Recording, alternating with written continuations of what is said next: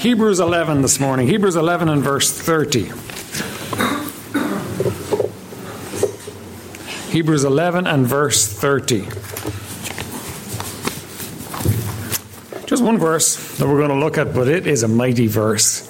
Verse 30 reads, "By faith the walls of Jericho fell down after they were compassed about 7 days.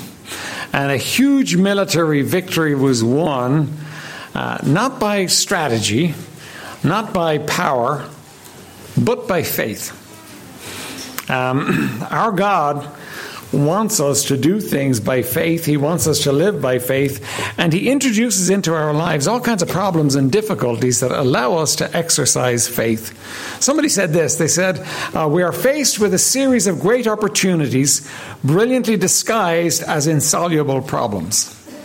Jericho was a great opportunity brilliantly disguised as an insoluble problem. And it doesn't stop there. It goes on into your lives today. It goes on into our lives today. We have difficulties and problems that are beyond our fixing. They are impossible. And sometimes we as believers decide, well, if it looks impossible, it is impossible. But nothing shall be impossible with God. And we always need to understand that our God is working in situations to show his glory. And when he does that, he's going to make the situation impossible. Gideon's a great example. Gideon went against 135,000 with 32,000. Those are terrible odds. Right? But do you know what? That God was not happy with the 32,000 going against 135,000. And in fact, God whittles down Gideon's army till it's just 300. And you know why? Because he says, if I gave them victory with 32,000, they think they did it themselves. So he made the impossible, absolutely impossible, and then he gave them a great victory. So here's the thing. We got to stop looking at impossibilities as though they're impossible. We got to stop looking at the situations in our lives and evaluating them based on the wisdom that we use, that we can see. Because there's another force entirely at work in the situations, and it's God for whom nothing is impossible. Remember Paul? Paul learned that when he was weak, he was strong. In other words, when it was impossible to him, God could do it. See, faith acknowledges our inability. Faith recognizes, I can't. Do you know that God never intended that you could? That God fully intended to bring into your life many things that you couldn't fix. God fully intended to bring into your life problems that were beyond you. Now, we're capable people. We're made in his image, and we've got a lot that we can do, but we're always going to be pushed beyond what we can do. And he's a genius at bringing things into our lives that we just can't fix. He's absolutely incredible at doing it. It doesn't matter how strong you are. It doesn't matter how well organized you are. It doesn't matter how bright or intelligent you are. You're going to face things you can't fix. And you can either crumple in a heap of unbelief before those problems, or you can come to the place where you say, you know what? God has a purpose in this. What's he doing? And you start looking to him in faith to see what he's going to do in your situation. See, the first generation of the Israelites came to this same place. They came into the land of Canaan. They came to the place where they were ready to go into it. And they sent out the 12 spies, and the 12 spies went and spied out the land. 10 of them came back with a terrible report. Basically, they said, we were as grasshoppers in their eyes. There's no way we can take this place. If we go in there, we're all going to die. 2 of them, Caleb and Joshua, said, that's not true. If God delights in us, and he does, then he will certainly give us the land. Let's go in. But they wouldn't go in, and God took them, and for 40 years they wandered around in the wilderness until the whole generation died. And now there's a new generation going into the land. But God doesn't make it any easier. God doesn't make it, he still makes it impossible. The new generation, what they have now is they have an ability to trust God by faith that the first generation didn't have. And they're going to trust him. The problem is just as impossible. There's going to be no assaulting the walls, no siege, but faith would triumph. trusting God would triumph. You see, faith does not oppose Satan's devices with human devices. Let me say that again to you. Faith does not oppose Satan's devices with human devices. When Satan puts up a roadblock before you, you don't tackle that roadblock with human devices. You're always going to fail if you do. And I think the church and the people of God very often are defeated because what we're doing is we're fighting satanic opposition with human devices. It'll never work. 2 Corinthians 10:4 says, "For the weapons of our warfare are not carnal," they're not fleshly, "but they are mighty through God to the pulling down of strongholds, casting down imaginations and every high thing that exalteth itself against the knowledge of God, and bringing into captivity every thought to the obedience of Christ." You know, there are walls of satanic opposition in your life that you need to identify, and by faith they need to be pulled down. Has God called you to do something? Has God given you a vision for something He wants to accomplish in and through your life? Has God set something before you that you know this is what God wants you to do, but right now you're sitting at the bottom of the wall and you're looking at the wall and you're thinking it's impossible. There's no way. That wall is too high. It's too strong. I could never get over it, and even if I did, they'd kill me on the other side. And you're sitting there in a puddle of unbelief. Listen, the fact that you can't is no indication of what God can do. If God has called you to do something, then He's always going to enable you to do it. And we need to rise up in faith and take down the walls that the enemy puts in front of us. Let's have a word of prayer, and then we'll look at our message. Father, would you bless us? Because, Lord, we desperately need it today. Lord, we freely confess that we are a weak people, Lord, and Lord, oftentimes weakest in faith. And Lord, we need you to stir us today, to build faith in us, to put us in that place where we can trust you. Lord, there are things that you want to accomplish through this people, through this church, and Lord, we ask you, Lord, would you step in and would you help us today that we might see you do great things in our midst. In Jesus' precious name, amen. All right, first of all, they had an impossible task. Absolutely impossible. There's no way they could do this thing, right? They were facing Jericho. Now, Jericho was a very strategic city. It was the city, really, that was the entrance for them. But strategically, it would have been the entrance, and it was to the land of Canaan. That if you wanted to take the land of Canaan, you had to take Jericho. You couldn't avoid it. You couldn't miss it. You had to take Jericho. It was a city that was full of pagan unbelief. You see, God wasn't sending Israel into Canaan to take the land of Canaan because they were a good people. No, on the contrary, they were a wicked people and growing more wicked. And God wanted the issue dealt with from His perspective. And He wanted Jericho and the paganism in Jericho dealt with.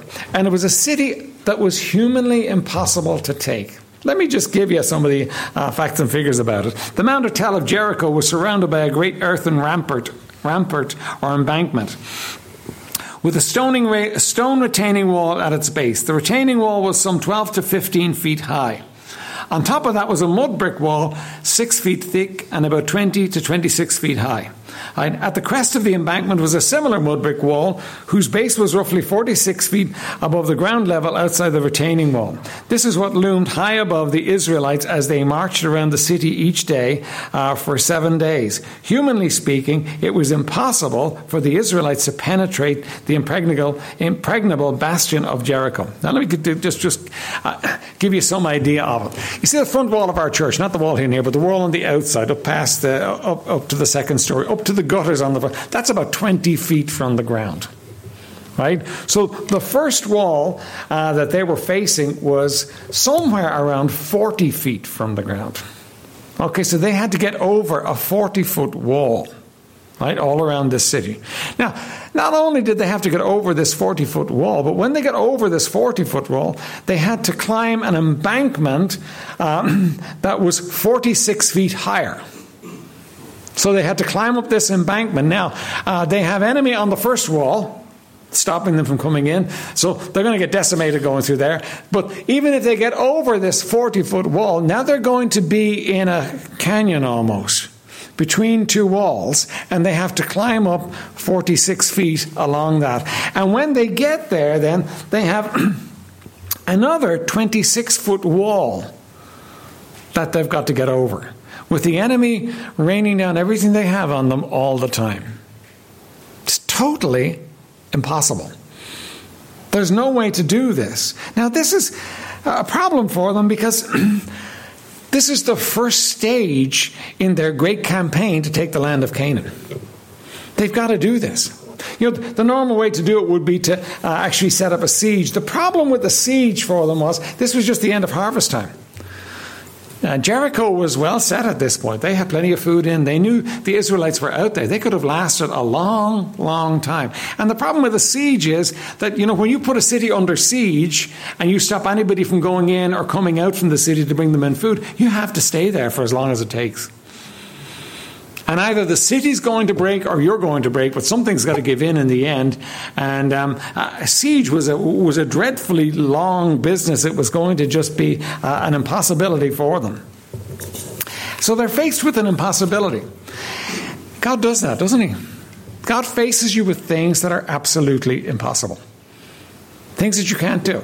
Things that from your perspective, just there's no way to actually do. What are the impossibilities that are facing you today? What are the things that you know God would have you to do, but it's impossible? Maybe in a relationship.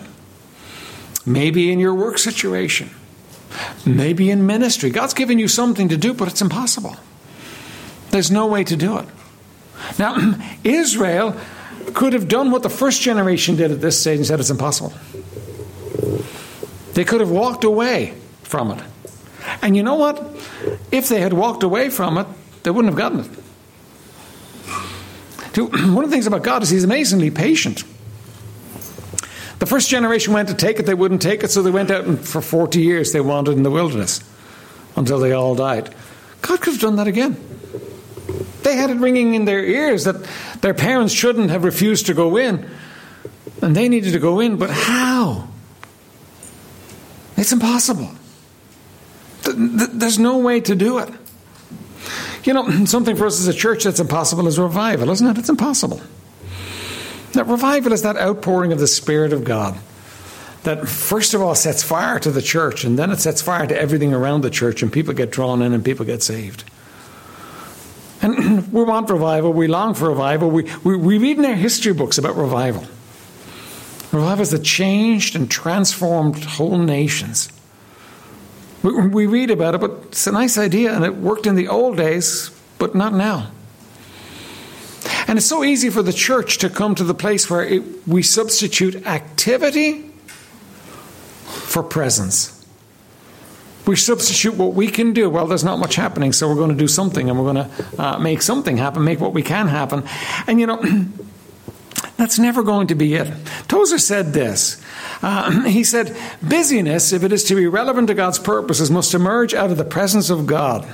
First be with God, dwell in Christ, then as Christ instructs, do. The church is to be a movement that is presence-driven rather than a mass of program busyness that leave people too exhausted and time spent to abide in Christ. Do you know what God wants for you and I? God wants us to live in Him, to abide in Him, to wait on Him, to look to Him. You see, we're going to see that Israel didn't develop a battle plan of how to bring down these walls. And they couldn't. And they didn't get busy doing what they could in the meantime. You know what they did? They looked to God. They waited on God.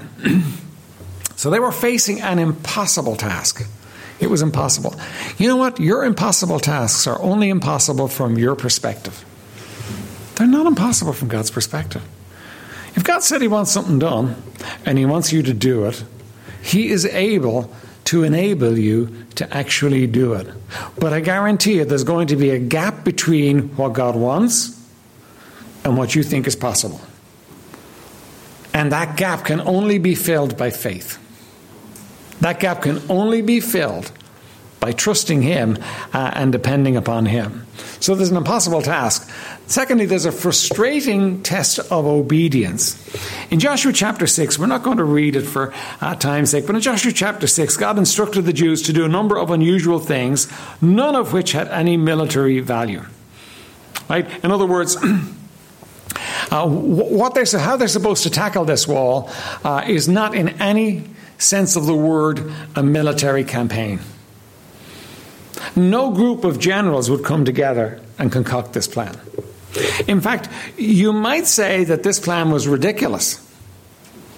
You might even say it was ridiculous in the extreme. This plan that God gave them about how to do it, the plan God gave them about how to achieve their impossible was ridiculous. And yet it's the very one that's going to work. And here's the thing for you and I. In order for us to come to the place where we overcome the impossibilities in our lives, we have to learn to submit to the truth of God. We have to learn to simply obey and wait. It's not about you achieving it by force of character. It's not about you achieving it by your intelligence, by your energy, by your strength, or by anything else. It's about you coming to the place where you submit to God's word. What would God have you to do? You know, when it came to salvation, it's not just what you did. You're faced with something impossible. You have you, a hell-bound sinner, and God's heaven, and there's an impossibility between. And how was the impossible gap bridged? By faith in what Jesus Christ did on the cross. He bridged your impossibility. He fixed your impossibility. He put you in a place where the impossible was achieved in your life. And everything in your life that's spiritual is achieved the same way. It's not achieved by you making it happen. It's not achieved by you making a great plan. It's achieved by you following the plans of a great God. By you doing what He would have you to do. Now, you know what? I understand that you and I miss a lot of what God is doing. But I am absolutely certain that our God is able to speak to and communicate to all His children in such a way that we actually know what He wants us to do. Now, we may balk at it. God may tell us what He wants us to do, and we say, no, that would never work. I couldn't do that. That's ridiculous. I'd look a fool. If that didn't work, I'd fall apart. We may balk at it, but it's amazing how often we know exactly what God wants us to do. He's amazingly able to communicate to us over our failure to hear and understand and tell us exactly what He wants you to do. So that if we were to go around the room today and ask you, is there a possibility in your life? You'd probably say, yeah, there is. What does God want you to do about it? Well, and you know what it is. You know what God wants you, but it just doesn't appeal to you for some reason or other. See, Israel could have come to God and said, okay, we need to take Jericho. We understand that. We're not going to be like our parents and back off in faith. We're going on. We're going to do all that you want us to do. And God is going to tell them how to do it. And they would have said, have you not got another plan than that? Have you not got something more realistic than that? They could easily have done that. I think we do that, don't we? God tells us what He wants us to do, and we say, wow, that's ridiculous. Give us a different way of doing it. And you know what? You're never going to get a better plan than the plan God has. Let me give you some of the elements of the plan. Okay, you're to march around the town once a day for 6 days. You're to march with the Ark of the Covenant. You're to put 7 priests in front of the ark. On the 7th day, march around Jericho 7 times. Have the priests blow the ram's horns as they marched. And on the 7th time around, on the 7th day, have the people shout. And when the people shout, the walls will come down. And when the walls come down, enter the city and conquer it. That's a crazy plan, isn't it? That just doesn't make sense. Now, you know, I'm sure there were people that said, no, listen, let's get some stones together. Let's attack the walls. There were people that said, let's do a siege. But God's plan was completely different to anything they had imagined. Joshua, in fact, refined it for them. He told the people they were to be perfectly silent as they walked around the walls. He put soldiers in front of the priests and behind the ark, and he had the priests blow the ram's horn continually as they went. So for 6 days, every morning, everybody gets up early. They all saddle up. They all get their gear on. And they go and they march around the walls. All the time, the priests are blowing their horns. And they march around the walls. They get to the other side of the walls. Could have taken them a half an hour. Could have taken them an hour. We don't know how long it took. And then they all went back to their tents. And then the next morning they all got up and they did exactly the same thing. And all through the week they did exactly the same thing. Now can you imagine this army? They're a fledgling army. They fought a couple of battles by now, but they're a fledgling army. And they're ready to go. They're ready to fight. They're ready to get things moving. All the testosterone is going for the guys, and they want to fight. How would you feel? Frustrated in the extreme. Hudson Taylor said this about doing great things for God. He said there's 3 stages in doing something for God. He said there's impossible.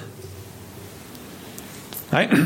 That the walls were impossible. And then he said the next stage was difficult. Don't you think that when God gives you something to do, it will be easy? Could God have brought the walls down on the first day? Yeah. He could easily have done that. You know, God could have made it easy for them. God could have made it so there was no stretch of faith in it. But God's always more involved in the stretch of faith than he is in what he actually wants to accomplish in your life. And so he has them go around the wall. So, 3 days in, don't you wonder what the poor people of Jericho were feeling? They're inside these walls, and these lunatics are outside. And every morning, they march around our city. They're going to take our city. They want to take our city. They've scored victories already. And these are the people whose God opened the Red Sea. They're scared. They're kind of wondering, what gives? What's going on? As these people walk around the city and blow the horns. And the army are just chomping at the bit, ready to go. And they do it for 6 days. Every morning they get up and then they hang around all day. I hate waiting, don't you? I think those would have been long days. I think those would have been real long days. You go back and you sit in your tent and you wait for the morning to come till we walk around the city again. That's not why I want to be out there doing something and making something happen. And so finally they come to the 7th day. And now they walk around the city 7 times. Isn't that a dreadful way to start a battle? We'll say it was a half an hour walk. Do you know that's 3.5 hours of walking before they get to fight? But they're to walk around it 7 times. On the 7th day, they walk around it 7 times. The priests blow the horn and the walls... The Bible says this. The Bible says that the walls fell flat. Kaboom. They didn't fall out. They didn't fall in. They just kaboomed, went straight down. And they went in and they took the city that was impossible to take. 3 stages in doing something for God. There's impossible. There's difficult, Hudson Taylor said, and then there's done. It's done. And it's amazing for us that, if we will but obey God, we can see things done that are impossible to do. But we balk at obeying God, don't we? We draw back. We want a different plan. Let me make a couple of points for you here. First of all, God did not tell them to devise a plan. Now, there were times when they were supposed to devise a plan for what they were going to do. But on this occasion, God said, no, you don't make a plan. I'll make the plan. You don't need to make the plan. So often what we do is we depend upon our own strength and our own wisdom to make a plan to achieve what God would have us achieve. And we're a little bit worldly wise, so we know how things should go, and we know how things might go if we do this. So, we do a toss-up between a siege and a full frontal assault on a and God says, no. I don't want you doing what looks the best plan. I want you doing my plan. God wants you to follow His way in doing it. God wants you to do it His way. It is so easy for us to get all caught up in our own plan. They just had to obey and wait.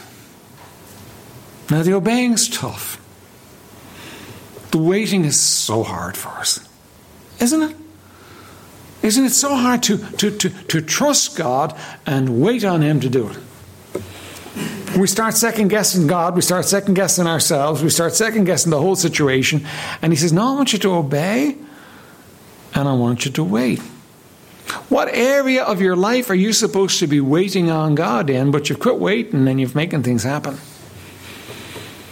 And you got problems because of it, don't you? What area of your life looks absolutely impossible? And you're debating whether you should wait or not.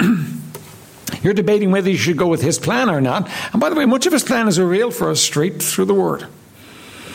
And you're saying, no, I can't do that. That's impossible. That's ridiculous. That would never work in this situation. I mean, this is the 21st century. How do you expect something like that to work? It was written in the old days. Listen, it was written by God. And you obey. And trust him. It will work. It always works. His plans are always the best plans. You know, Israel could have attacked those walls and been slaughtered.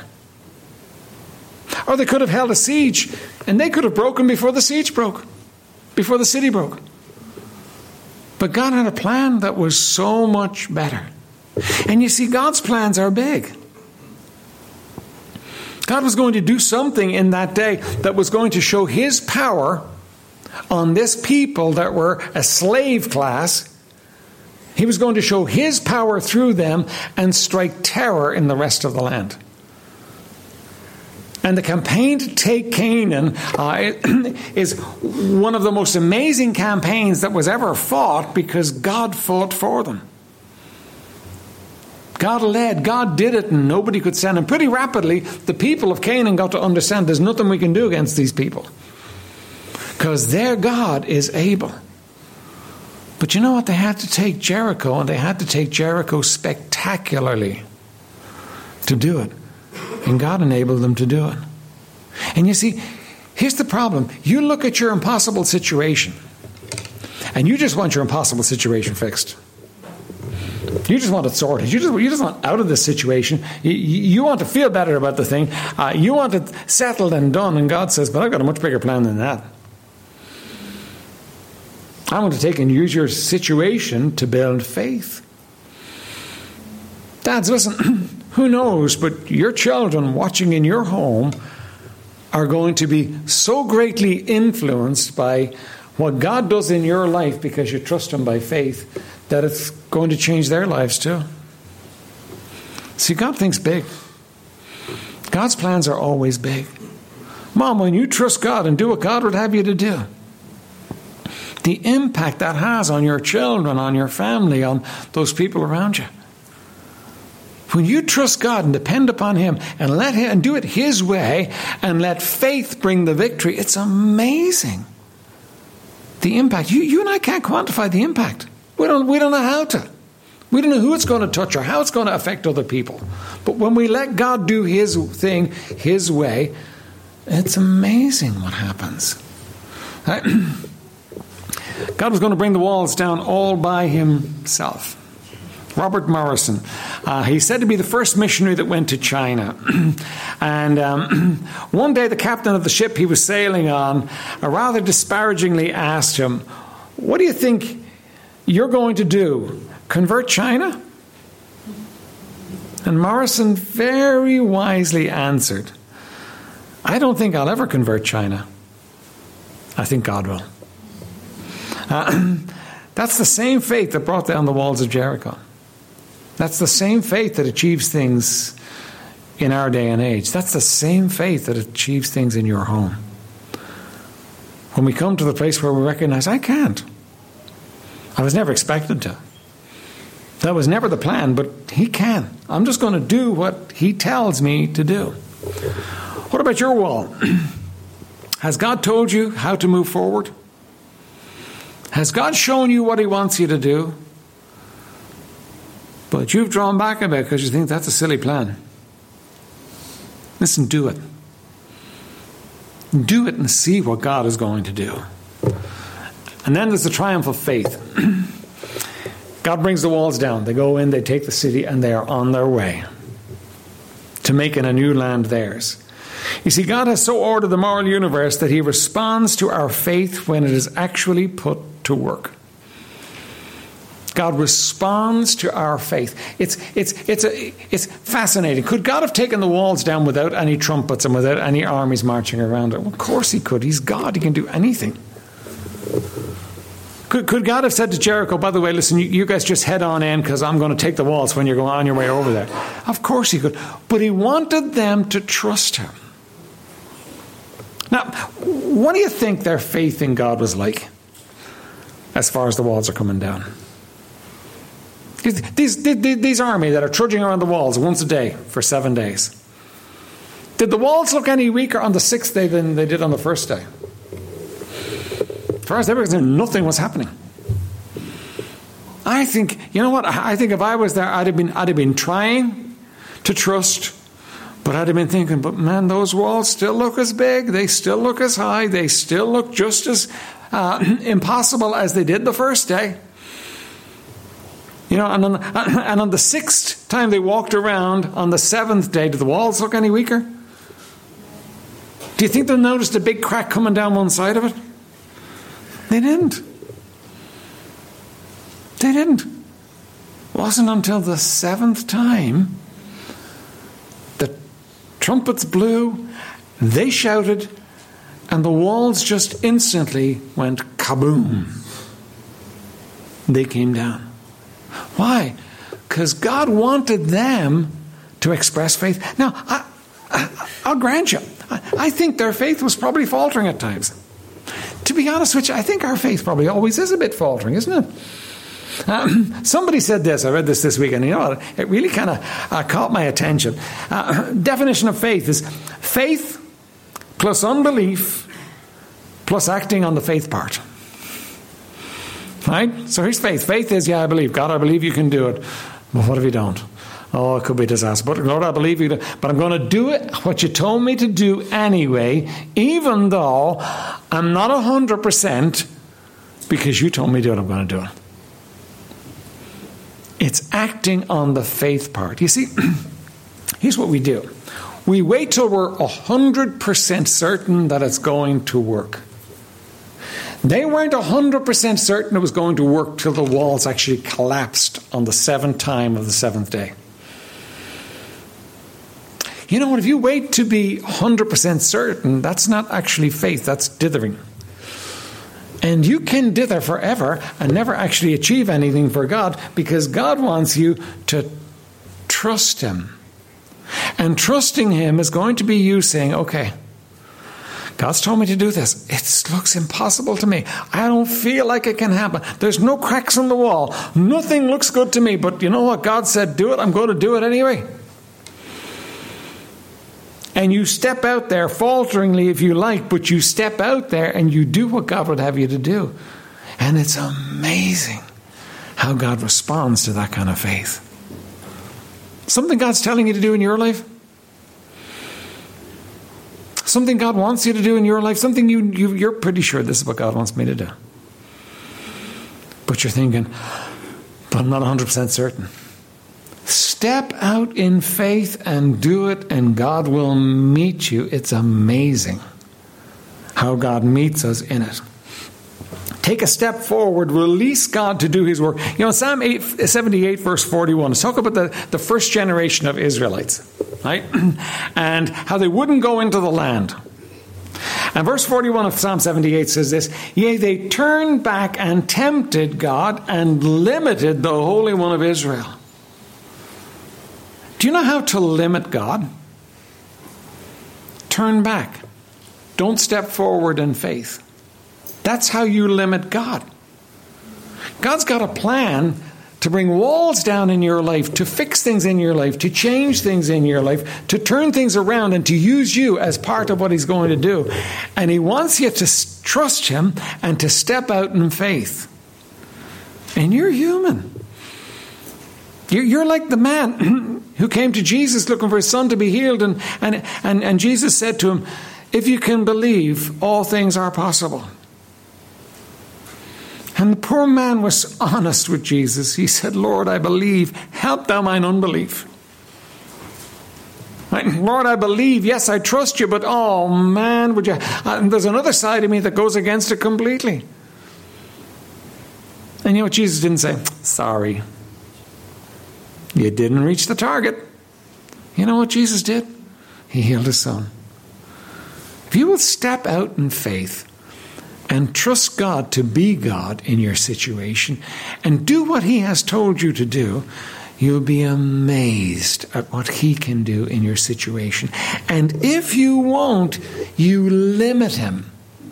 You tie His hands behind His back so that He can't do what He wants to do in your life. You see, without faith, we can't please God. Without faith, it's impossible. He wants you to trust Him. Oh, there are those glorious moments when you rise up and you're full sure and you just step out there in full confidence. And there are those other moments when you say, oh, this could be a disaster. But He wants me to do it and I'm doing it anyway. But when you step out in faith, you release God to work in your situation. You release God to take and do in your life and in your situation. So the question for us is, what are you going to do with what God has shown you to do? What are you going to do with what you know God has told you to do? And by the way, it doesn't need to be a letter from heaven or an email or a text or anything else. When God shows you what He wants you to do, He communicates spirit to spirit and lets you know. And you and I both know. Where we get uncertain is we dither. We go back and forth, and we look at the situation, and we go out and have a look at the walls, and oh, you couldn't take those down. But God said, take the walls. Oh, but there's no way. There's not even a crack. I've checked the whole thing out. There's not even a crack in those walls. There's no way they're coming down. And we persuade ourselves not to trust. And what we need to do is say, yeah, okay, that's what He told me to do. I'm going to do it. I'm going to do it. I'm going to step out there and I'm going to do it. And when we step out there and do it, God meets us. He is pleased, and He is a rewarder of them that diligently seek Him. Why don't you step out in faith today? Why don't you honor God by trusting Him and release Him to work in your life and do what you know you can't do, but He is able to do? Let's stand for prayer.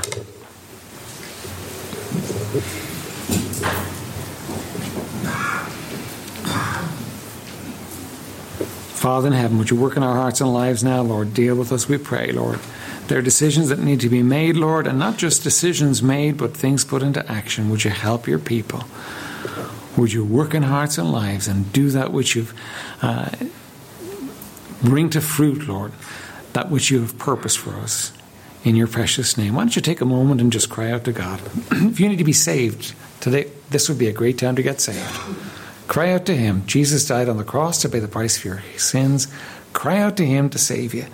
If God has called you to service in some way, this would be a great time for you to say yes and let somebody know. If there's sin in your life that you need to deal with, listen, trust Him. You'd be amazed at what God can do if you will just say, yes, Lord, I'm going to trust you, and you're going to obey, and you step out and do it. You'd be amazed at what God will do. As the piano plays, you do business with God.